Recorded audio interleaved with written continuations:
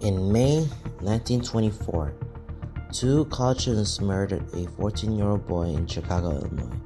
And it's one of the crimes that people should be aware of protecting their children at all costs. It was the crime of the century.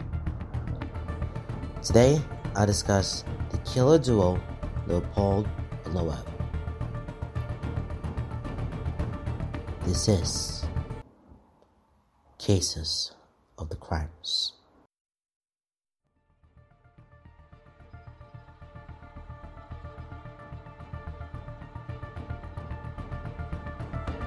Alright, hi guys. Welcome to the one and all with another episode coming to you straight live from me recording the phone. Someone's gonna be open up beside us, someone's calling. People think it's being calling now, but it's pretty much not into this. So I will be loving to discuss about these two into more things about who they are. Leopold and Loeb. That's two people now. I've done a lot of crimes before. I've done a lot of cases. Because we've seen Bonnie and Clyde, but we never heard of Leopold and Loeb. This one catches my attention about this one. It's in the 20s, you know. They're not robbing the banks unlike Bonnie and Clyde. But they just killed one person, I think. Yeah. They only killed just a 14-year-old boy. I wonder why. That's why we're going to get to those stuff. Okay? So, we're going to talk about their early lives for both of them. And then during their adolescence. And then we're into the murder of this 14-year-old boy named Bobby Franks. Okay? And then we're going to trial, going to prison. And then the post-prison years for Leopold. And then wondering what happens next for the both of them and such. Oh, I kind of spoiled that one out. But, okay. Anyways, let's get started with this case. Alright? Alright, here we go.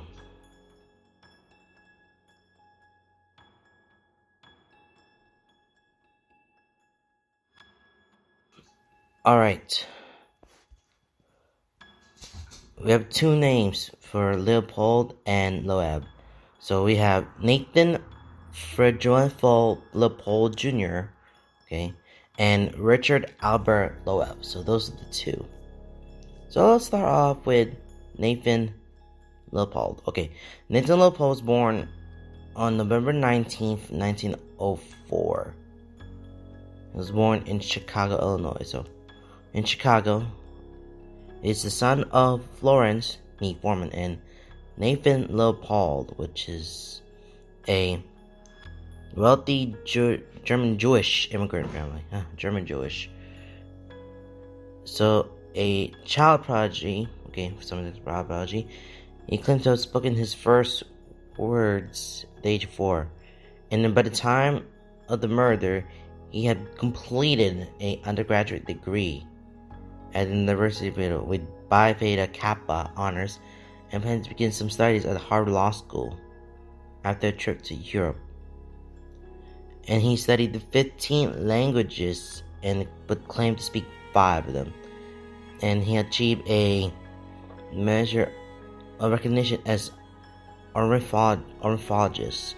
Ornithologist is like a zoo, like a study of like a zoology or something like that. He also experienced the study of birds. Okay, the study of birds. That's what ornithology is about. Okay, so Leopold and other ornithologists identified Kirtland's warbler and made some observations with some nesting behavior of the brown-headed cowbirds. Oh, I like to study about birds, which is related to the warblers. That's a really good fact about that one. This is not about him, this is all about all the facts they had done. So he evidently maintained his interest in birds after the crime. Ran the field to sell and enjoyed later. So yeah, he had just graduated. He was born over there with a German Jewish immigrant. So they had moved to the United States, I don't know, what year. And he had just graduated from University of Chicago with Phi Beta Kappa and studied Harvard Law School. But he also speaks a lot of languages and studying birds. Interesting of him studying that one particularly. That's very interesting take for him. Alright, let's go to Richard Loeb. Okay, Richard Loeb, born June 11th, 1905 in Chicago, to family of Anna Henrietta Bonin and Albert Henry Loeb. You probably know him as a lawyer and retired vice president of Sears, Roebuck and Company.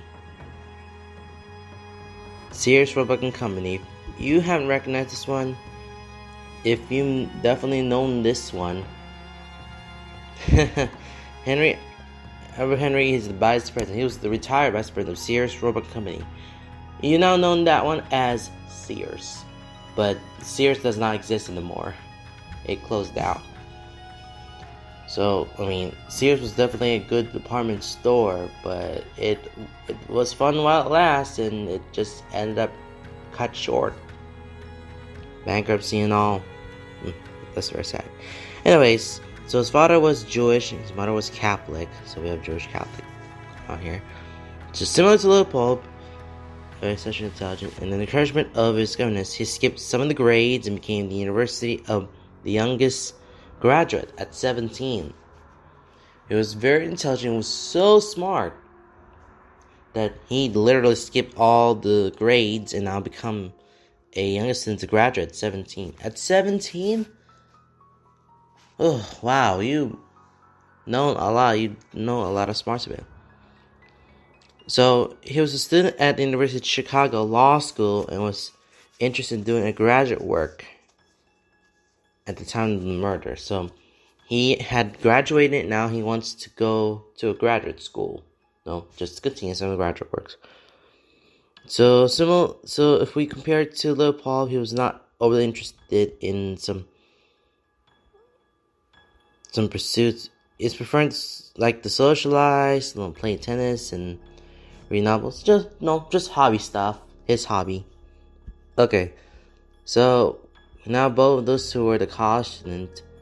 So Paul was certainly interested in going to Harvard Law School and interested with things with birds on the other side. That's his hobby. Love is very similar. He just went to college, graduated at 17. He went to just law school. But he's not interested in some academic stuff. He doesn't mind, but he doesn't want to do it. But he prefers to go out in the hobby or something. That's where they're going up for. Alright, now let's move on to the adolescents, when they're now becoming an adult, and there's some early crimes that they have committed just a little before we get to Bob Franks. Okay, so both of them grew up in their respective families in Kenwood neighborhood in Chicago's South Side.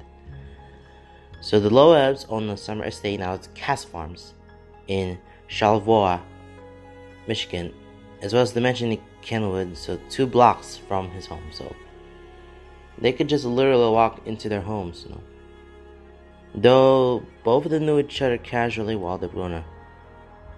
They began seeing more of them in the 20s. In the mid-20s, now they finally realized that, both 2 people they finally recognized it. And the relationship in the University of Chicago, had they discovered this mutual interest in crime that they are looking at. So Leopold was fascinated by Friedrich Nietzsche's concept of the Superman. I cannot even pronounce what that is. Urban I can't pronounce it, but I'll let the AI do this thing. Übermenschen. Interpreting them as becoming trendless individuals possessing extraordinary and unusual capabilities.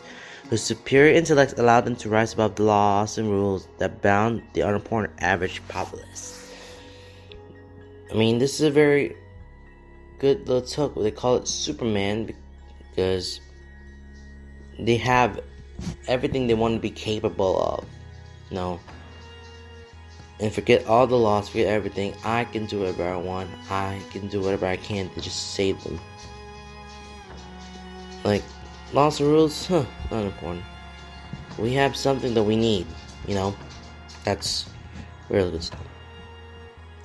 So, Leopold believed that both of them were individuals, and with the interpretation of Nietzsche's doctrines, both of them were not bound any of this normal ethics or rules. They don't do any of this. So in the letter to Loeb, right? So Leopold wrote to Loeb, and he says this, quote, "A Superman is, on account of certain superior qualities inherent in him, exempted from the ordinary laws which govern men. He is not liable for anything he may do." Again, this is no Superman. This is not like a definitely hero thing. And we're not talking about the actual Superman that we know and love, but what they have defined the terms of this term of Superman. When it comes to being a Superman, you have all the capabilities, and you don't need like a law or something. You don't need to have like ethics and rules like everybody society can do. You don't need them. We'll have our very own way. And the pair began asserting this specific immunity for restrictions with acts of some theft and vandalism. So they're gonna start doing those. They broke into the fraternity house in Michigan, and they stole pen knives, camera, typewriter, and they used to type some of the ransom note. The typewriter will be taken into some ransom note. In Bowden, they progressed to more of like serious crimes, like arson. No one knows about that they did an arson. And disappointed with the absence of coverage, because no one ever covers this, because they got away with it, Okay, so they decided to plan and execute a perfect crime as in quotes. So what will be their perfect crime that they would like to commit that would definitely garner the public attention and confirm their status as the Superman? So they're gonna come up with the plan of what would be the perfect crime that we will have to commit so that the people in public will notice about it. And then that would definitely claim us as a Superman. Good idea. And both of them have started to put this plan that can definitely lead to this murder of this 14-year-old boy, Bobby Franks. Oh yeah, this is gonna be amazing. They have done it. They have the plan, because the word Superman always keep themselves in their heads. That one particular term. But because they've been smart too much, they've been in college, And this particular word believes in the words of Friedrich Nietzsche. And I don't know what he has something to do with the word Superman on it. Who knows about it? Alright, here it goes, nothing. Because this is gonna be a very, very big one. Welcome to the murder of Bobby Franks. Oh, this is gonna be so exciting.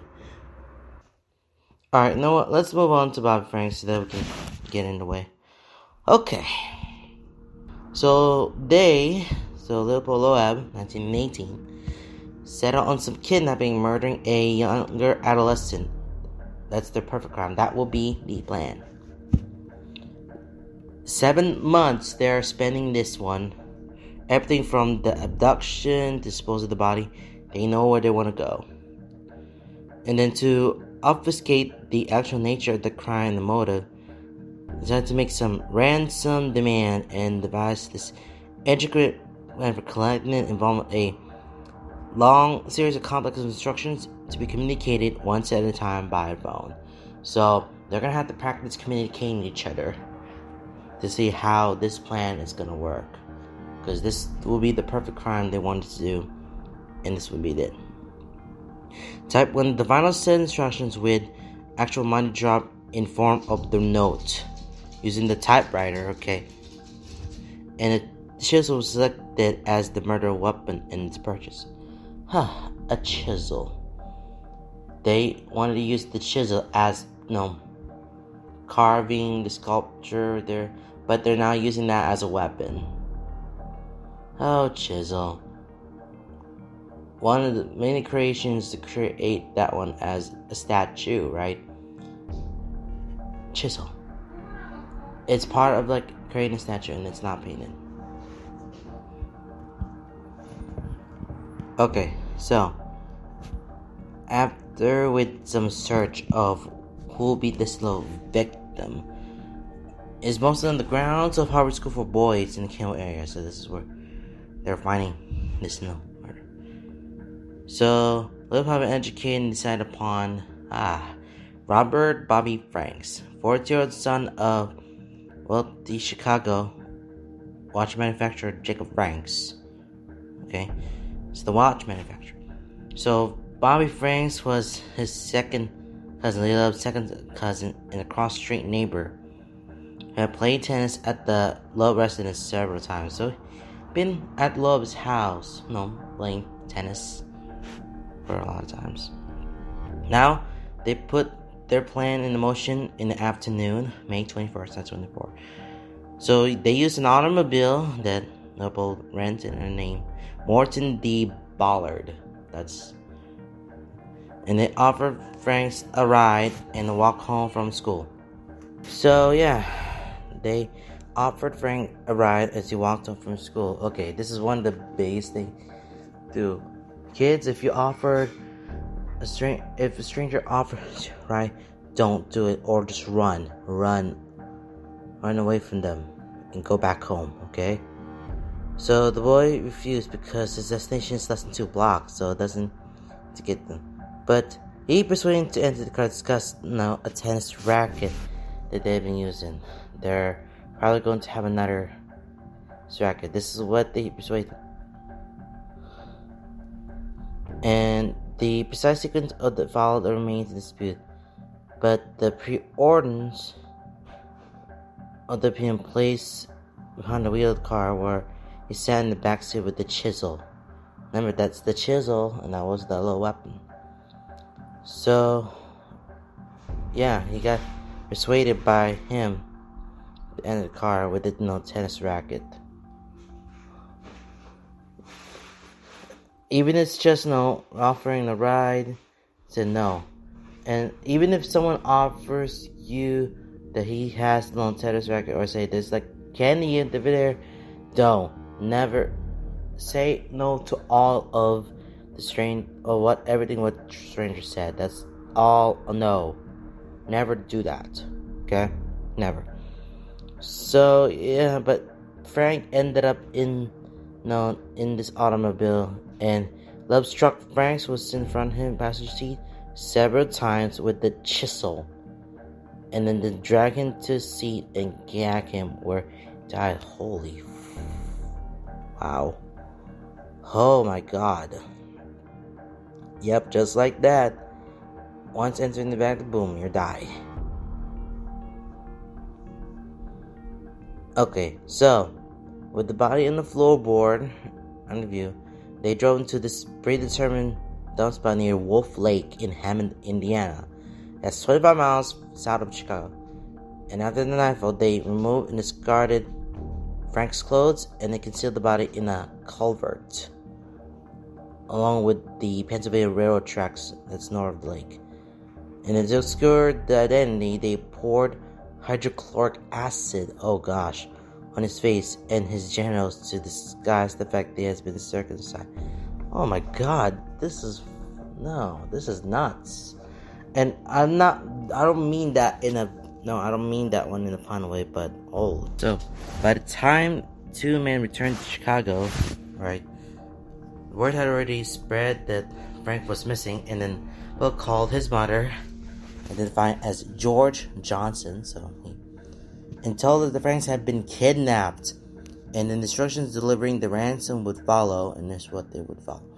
And after mailing the typed ransom note and burning the bloodstained coating, and then cleaning the bloodstains from the vehicle, then spend the remainder of the evening playing cards. Yeah, so they done the murder, so guess what? We're done. We're just playing cards. Okay, let's read what the word said. Let's see what the letter that's sent to spotter. Okay. It says, "Dear sir, please proceed immediately to the back platform of the train. Watch the east side of the track. Have your package ready. Look for the first large red brick factory situated immediately adjoining the tracks on the east. On top of this factory is a large black water tower with the word champion written on it. Wait until you have completely passed the south end of the factory. Count 5 very rapidly, and then immediately throw the package as far east as you can. Remember that this is your only chance to recover your son." I don't think this is gonna recover your son, because he's not going to. He is not going to. No, he's not going to. And then one of the friends received that note on the following morning, and then Leopold called the second time and dictated the first set of instructions for the ransom payment, because they want money, right? Yeah. So the plan stalled almost immediately when some nervous family forgot the address of the store. We were supposed to receive the next set of directions. And it was abandoned entirely when the word came that Frank's body had been found. Ooh. So Leopold and Loeb destroyed that typewriter and burned that car rope. That's the lamp blanket. They just destroyed those. They had used to move the body somewhere. Yep, they're done. And then went about their lives as usual to just forget about it. I was like, the body's been found. It's Graham. Get rid of everything, get rid of all the evidence, and then pretend this is like a normal day for us. Yeah. So, Chicago police launched a intensive investigation. Rewards were offered for some of the information they had. So while Loeb went about this dinner routine quietly, they both spoke freely to the police officers and reporters, offering some theories to anyone who could listen there. And he even told this one detective, quote, "If I were to murder anybody, it would be just a cocky little son of a bitch as Bobby Franks." Why would he do that? Oh my goodness, why would he do that? For some sort, why? So the police found a pair of glasses near the body. There's some comment in prescription in the frame, because that's what they say. They were fitted in issue hinge purchased by the only 3 customers in Chicago. One of them was Leopold. Yeah. And then when they questioned, he offered the possibility that his glasses might have dropped out the pocket during a bird watching trip the previous weekend, which is interested in birds. Kind of gets back to this. And then now 2 of the men were summoned for formal questioning on May 29th. Yep. And then it asserted that on the night of the murder, which is the murder there, they picked up 2 women in Chicago using Leopold's car, and then dropped them off sometime near a golf course without learning their last names. They just know their first names, but they don't know their last names and such. And now one of the alibis is posed as a fabrication when Leopold's chauffeur told the police that he was repairing Leopold's car while the man claimed to be using that car of all some sort. They just now find this little piece of the puzzle and see if they got caught. And then the chauffeur's wife confirmed the car was parked in Leopold's garage in the night of the murder, so they found it. And the destroyed typewriter was recovered on June 7th, so yeah, had The car, they talked about the car now. They added the glasses is also a giveaway. The typewriter is also a giveaway. And then the chauffeurs, whoever's driving the car. So, yeah, that kind of gets a big example for that. Those are the items they have as evidence.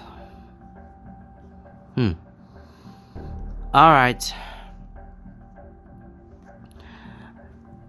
So Loeb confessed first and asserted that Leopold had planned everything and killed Franks in the backseat of the car while he drove. And then Leopold's confession swiftly after, but he insisted that he was the driver and Loeb was the murderer.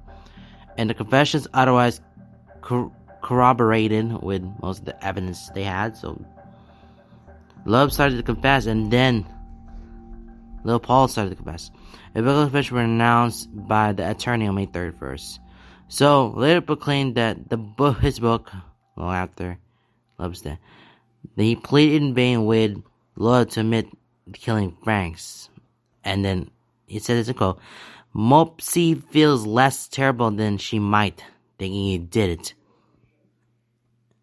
And in quotes is Loeb saying, "And I'm not going to take that shred of comfort away from her." I mean, I wonder why these two would definitely have something else to say when they kill a 14-year-old boy or something. That puts them a lot of pressure for that. Okay, while the most observers believe that Loeb did strike the fatal blows, and somehow circumstantial, including some testimonies from eyewitnesses Carl Uveley, who said he saw Loeb driving and Leopold in the back seat minutes before Loeb kidnapping. That Leopold could have been the killer. So Carl said that Leopold is the killer here.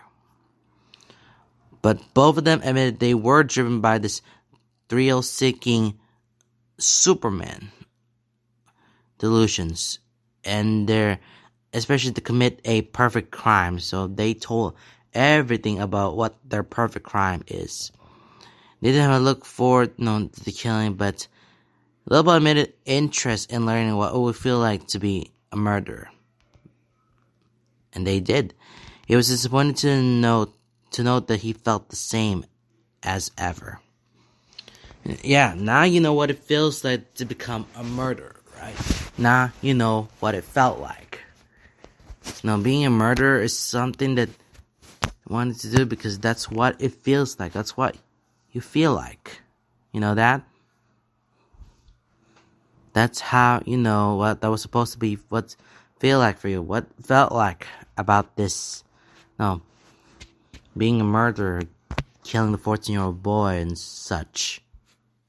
Now you know how it is, and now everyone's got their attention, everyone knows what your perfect crime is.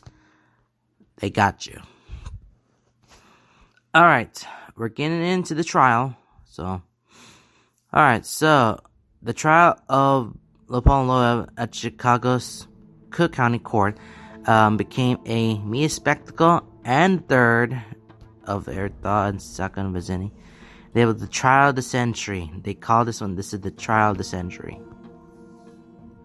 So Loeb's family hired a criminal defense attorney, Clarence Darrow, I saw the picture, to lead the defense team.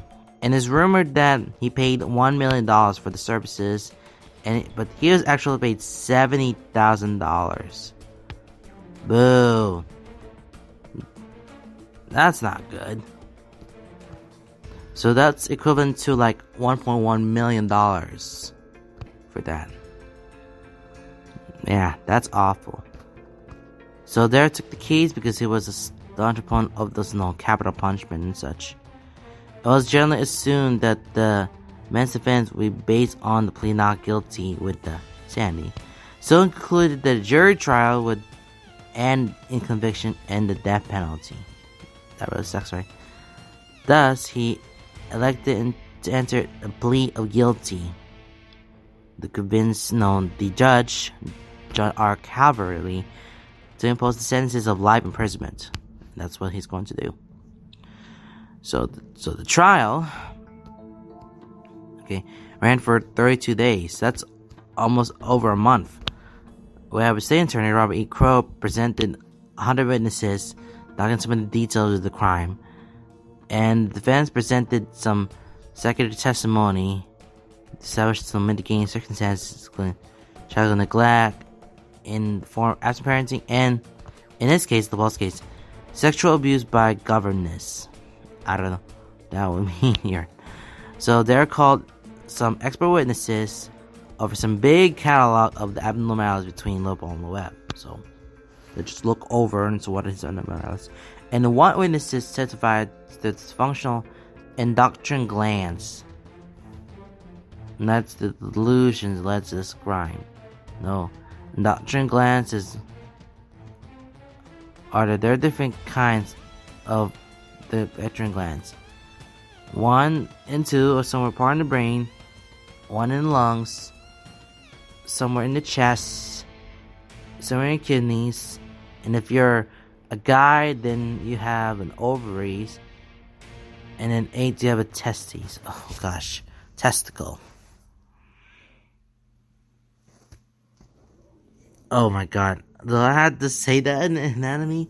I mean, what is this? Is it an anatomy class or something? Oh, goodness. Alright. Anyways, we're getting down to their speech. This is one of the speech they had to say something. So, using a 12-hour-long master plea. At the conclusion of the hearing has been called the surviving speech of the career. In its principal arguments, there were methods and punishments for the justice and were humane. In the youth elementary of the accused. And here's when this in quote. This is going to be the longest quote they ever seen in your life. But, hey. Alright, this is going to be a long one. This terrible crime was inherent in his organism, and it came from some ancestor. Is any blame attached because somebody took Nietzsche's philosophy seriously and fashioned his life upon it? It is hardly fair to hang a 19-year-old boy for the philosophy that was taught him in the university. We read of killing 100,000 men in a day. That's during World War I. We read about it and we rejoiced in it. If it was the other fellows who were killed, we were fed on flesh and drank blood, even down to the prowling babe. I need not tell you how many upright, honorable young boys have come into this court charged with murder, some saved and some sent to their death. Boys who fought in this war and learned to place a cheap value on human life. You know it and I know it. These boys were brought up in it. It will take 50 years to wipe it out of the human heart, if ever. I know this, that after the Civil War in 1865, crimes of this sort increased marvelously. No one needs to tell me that crime has no cause. It has a definite cause as any other disease. And I know that out of the hatred and bitterness of the Civil War, crime increased as America had never seen before. I know that Europe is going through the same experience today. I know it has followed every war, and I know it has influenced these boys so that life was not the same as it would have been if the world had not made red with blood. Your Honor knows that in this very court crimes of violence have increased growing out of the war, not necessarily by those who fought, but by those that learned that blood was cheap and human life was cheap. And if the state could take it lightly, why not the boys? Has the court any right to consider anything but these two boys? The state says that Your Honor has a right to consider the welfare of the community, as you have. If the welfare of the community would be benefited by taking these lives, well and good. I think it would work evil that no one could measure. Has Your Honor a right to consider the families of these defendants? I have been sorry, and I am sorry for the bereavement of Mr. and Mrs. Franks, for those broken ties that cannot be healed. All I can hope and wish is that some good may come from it all. But as compared with the families of Leopold and Loeb, the Franks are to be envied, and everyone knows it. Here's Leopold's father, and this boy was the pride of his life. He watched him and he cared for him. He worked for him. The boy was brilliant and accomplished. He educated him, and he thought that fame and position awaited him, as it should have waited. It is a hard thing for a father to see his life's hopes crumble into dust. And Loeb's the same. He are the faithful uncle and brother who have watched here day by day, while Dick's father and his mother are too ill to stand this terrific strain, and shall be waiting for a message which means more to them than it can mean to you or me. Shall these be taken into account in this general bereavement? This easy thing and the popular thing to do is to hang my clients. I know it. Men and women who do not think will applaud. The cruel and thoughtless will approve. It will be easy today, but in Chicago and reaching out over the length and breadth of the land, more and more fathers and mothers, the humane, the kind, and the hopeful, who are gaining an understanding and asking questions not only about these poor boys, but about their own. These will join in no acclaim at the death of my clients. These would ask that the shedding of blood be stopped, and that the normal feelings of men resume their sway. Your honor stands between the past and the future. You may hang these boys. You may hang them by the neck until they are dead. But in doing it, you will turn your face toward the past. In doing it, you are making it harder for every other boy who, in ignorance and darkness, must grope his way through the mazes which only childhood knows. In doing it, you will make it harder for unborn children. You may save them and make it easier for every child that sometime may stand where these boys stand. You will make it easier for every human being with an aspiration and a vision and a hope and a fate. I am pleading for the future. I am pleading for a time when hatred and cruelty will not control the hearts of men. When we can learn by reason and judgment and understanding and faith that all life is worth saving, and that mercy is the highest attribute of man. Oh, wow, that took a big thing. This speech is, wow. I want to take this little big plea for him about this, this were humane and the immaturity of what the people who have been accused between Loeb and Leopold. I mean, that takes a lot out of us. I know, right? I know. So, the judge was persuaded, but explained his ruined decision was based primarily on the president and the accused. And on December 10th, 1924, he sentenced both of them to life imprisonment for the murder and 99 years for kidnapping. And a little over a month later, after that, the trial, Loeb's father died of a heart failure. Oh gosh, that kind of sat down to both of them. So, they were initially held at Joliet prison, with their kid apart as much as possible, and to manage to maintain this little friendship. So Leopold was transferred to Stateville Penitentiary in 1901, and Loeb was later transferred there. That's great. So once they reunited, too, expanded the prison school system and adding a high school and junior college curriculum.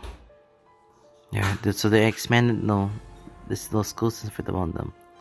However, something stops for Loeb. So, in January 28, 1936, Loeb was attacked by fellow inmate James Day with a razor in a shower room, and he died soon after in a prison hospital. Shoot. So they claimed that Loeb assaulted him, but he was unharmed while he sustained more than 50 wounds, including some defensive wounds in his arms and hands. His throat had been slashed from behind, and some of the news accounts that Loeb had propositioned Day, and authorities, perhaps embarrassed by this same-sex behavior in a prison, wrote that Day was defending himself. He was defending himself, but he did not mean to kill Loeb. Oh, drat. So the sexual motive for killing was suggested. There could be. And some of the resources they said for Ed Leahy began the story with the lead, like Richard Loeb, despite his erudition, so they ended his sentence with a proposition. No evidence has been found that this letter was ever published. An actual copy So there's no evidence was been found. An actual copy that from that date that reads otherwise, they might be looking at that. And then February 19, 1936, there's a column printed. The Syracuse Journal. Mark Hellinger wrote, "I must tell you of a line that came to me from an unknown correspondent in Chicago. This anonymous contributor said he had absolute lowdown on the recent slaying of Dick Loeb. Seems that Loeb made a slight mistake in grammar. He ended the sentence in a proposition." So this was a proposition today, because I think the Loeb had done a lot. He was attacking today, but Dave was defending himself. And some of the other newspapers at the time that praised Day, who was tried and acquitted of his murder. And there's no evidence that Loeb was a sexual predator, one person. But Day was caught in at least once of the sexual act in the fellow inmate, so I think he had sex with another fellow inmate. In some of his autobiography, like plus 99 years, is one book series, Leopold ridiculed Day's claim that Loeb had attempted to sexually assault him. So, started doing that. And it was echoed by a prison's Catholic chaplain. Said it was more likely they attacked Loeb, and after Loeb rebuffed his advances. No, he started to perhaps Day, just get a little loving doveys or something. But this was none of that. And just straight up kill him with the razor. Straight up razor, I tell you. Oh, how sharp that is. It's ridiculous. Okay. So, let's see what Leopold's living in the prison life. Okay. So, he continued his work after his death. And despite some of the suffering and depression, became a model prisoner and made many significant contributions, including some of the conditions at the state, though. Include organizing the prison library, revamping the school system, teaching students, and volunteer work in the prison hospital. So he's done a lot of things now. So in 1944, Leopold volunteered for a stable printer malaria study. He was inoculated with the malaria pathogens and subject to several experimental malaria treatments. He'd done those. And he wrote that all his good work in prison after his release and was an effort to compensate for the crime for that. So he was released somewhere in the 50s. And in the early 50s, May 11, one of the classmates at University of Chicago requested that his cooperation in writing a novel based on the Frank's murder. Writing this little novel based on the murder. So he responded he did not wish that story told in a fictionalized form. But he offered Levin a contribute the memoir, which was no progress. And he was not happy with the suggestion and went ahead with the book by himself, alone, despite some objections that he had done for Leopold. And so he wrote the novel called Compulsion. It was 56. So Levin portrayed Leopold under the name Judge Steiner as a brilliant but deeply disturbed teenager, but psychologically driven to kill because of his troubled childhood and obsession with Loeb. That's kind of gets in that story. So when he read that book, Compulsion, it said that, that made me physically sick. And then, quote, more than once I had to lay the book down, wait for the nausea to subside. I felt as I suppose a man would feel if he were exposed stark naked under a strong spotlight before a large audience. When you read that particular book, and that portrays about the character, that portrays about you, but puts it into the fictional form, it's like, that I'm gonna throw up. This definitely feel like what the story is look like. The Compulsion, that's one of the is that he definitely throw himself up because of that particular time, that murder. I was like, Oh, no. I don't want to know about that. I don't really want to know about this. Okay, so he wrote now his autobiography, Life Plus 99 Years, was published in 1958 as part of his campaign between the borough. And sometime beginning the account with the aftermath of the crime, he engendered some criticism of his deliberate refusal, that's what's called, to recount his childhood and describe any details of the murder that kind of gets out. He also was accused of writing the book solely as a means of rehabilitating his public image by ignoring the dark side of the past and forget all of that. So I wrote in this autobiography tells him that so that as to rehab, so I'm trying to wipe everything off whatever his public image, forget everything about his dark side of the past, forget all that, pretend that doesn't happen again. So he was out of the prison. He was definitely out of where he is. Now, I kind of wondering what Leopold's doing right now. Life after prison. So yeah, after 33 years of some unsettled petitions, he was now paroled in March 1958. So, the Service Commission, extended him as a medical technician at the hospital in Puerto Rico. That's where he's gonna land. Then he expressed his appreciation in the article, quote, "To me, the Veteran Service Commission offered a job, the home, and the sportsmanship without which a man cannot be paroled. But it gave me so much more than that. The companionship, the acceptance, the love which would render a violation of parole almost impossible."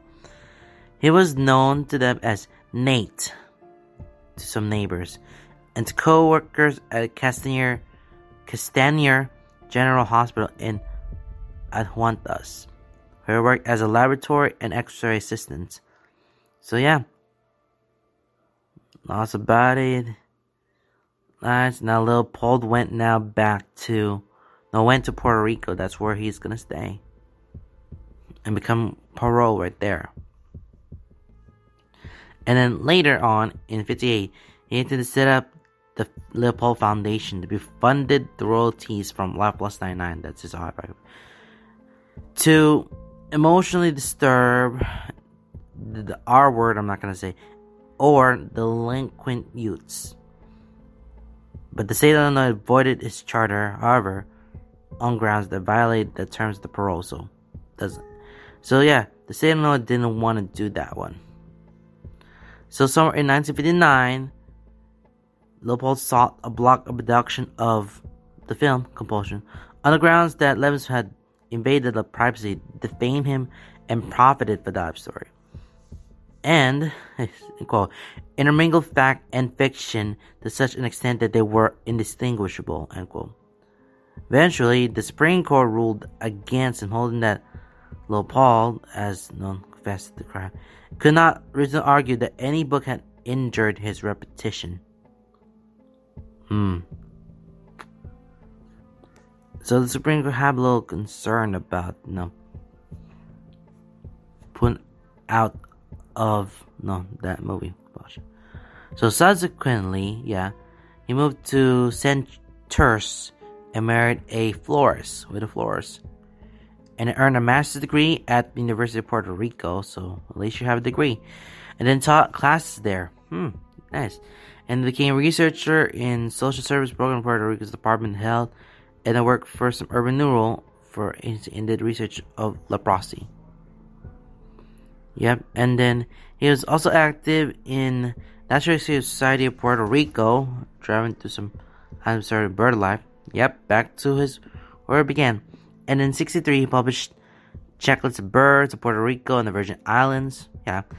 And then while he spoke to the decision to write the book, Reach for a Halo, about his life following prison, he wants to write this little book. He never did. He never had this little book for that. And then all comes down to, Leopold's life is about to end. He died of some diabetes-related heart attack on August 29th, 1971, at the age of 66. yeah, he has his life going on right now after prison. Ended up going to Puerto Rico and do some of his doings, do some of his life after prison, until he died in 1971. Oh boy, that was a great, wonderful story of that. This is something. This has to be one of the history, but it's also a life of them. You know, this is their lives. We're just reading through different lives of them and see how they're doing. You know, just give us a story and tell us about all the things they've had and forget all of it. Yeah, that's pretty much it for Leopold and Loeb for all sincerity. Remember, Loeb have been inspiration for lots of dramatic works. There's so many works that they have done with a lot of popular culture and stuff. And that's really exciting about. So, let's read some of the popular culture, because we're going to have fun about that, okay? Alright, so the Frank's murder inspired lots of works of the film, theater fiction, including this play called Rope by Patrick Hamilton. It was performed on BBC in 1939, and Alfred Hitchcock's film with the same name, Rope, in 1948. And then we have a fictionalized version of the events formed by Meyer Levin. That's a 1956 novel compulsion. I already mentioned that. And they have a film of action in 1959. And in 1957, we got a couple of more fictionalized novels were released. Both of them were Nothing But the Night by James Yaffe and Little Brother Fate by Mary Carter Roberts. You have two little books there. And then we have a play by John Logan's Never the Sinner. Was based on some contemporary accounts of the case, the Leopold's case, and include a explicit portrayal of the sexual relationship of those two. Maybe those two, they may have a sexual relationship with those two. I don't know if they could be gay, but it doesn't mention about it. And then in 2019, so this is like 3 years ago, the story was fictionally retold by the third season called The Sinner. So The Sinner is a TV series right there that was retold on the third season. We're probably gonna find it. So, in his book, Jordan Childrop, called Murder Most Queer. So, he examines some changing attitudes toward homosexuality in typical semantic representation of Leopold and Loeb's case. Because I didn't realize that they have like a sexual relation. That means they are gay.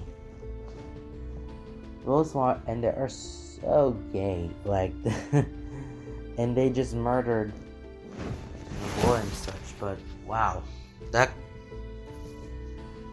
could put that one to things. And then there's some more other works, include Richard Wright's Wentworth novel, Native Son, Magdalene episode of The Sisters, Columbo's episode of Columbo Goes to College, that's 1990, Tom Callan's 1992 film, Swoon, Michael Haneke's 1997 Austrian film, Funny Games, and the 2000 national remake, Barbara Schroeder's Murder by Numbers, Daniel Close, that's the novel, Ice Haven, Stephen Dolgenov's, it's the off-Broadway musical, Thrill Me, the Leopold and Loeb story. Why have that off-Broadway musical there? Why do we need a musical for that? And the film Scream, 1996, as it should be. Yeah, those are some of the popular culture they had. The Leopold and Loeb's murder, they have put everything there. And there's so many works that they have done that was based on it. Yep, lots of works that's based on this murder, based on this case. and took a lot of everything off it. Took a lot off for it. Okay, well, that's it. We are done with that case, Leopold and Loeb. They had their life together during college, and then during that time, they just murdered, and they knew what their perfect crime is. They knew everything about it. They ended up going to prison, life and 99.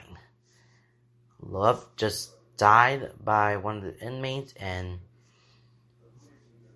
Leopold continued his life in Puerto Rico during the prison, in and out. Well, at least Leopold had the best life, during the prison and then after. But Loeb ended cut short.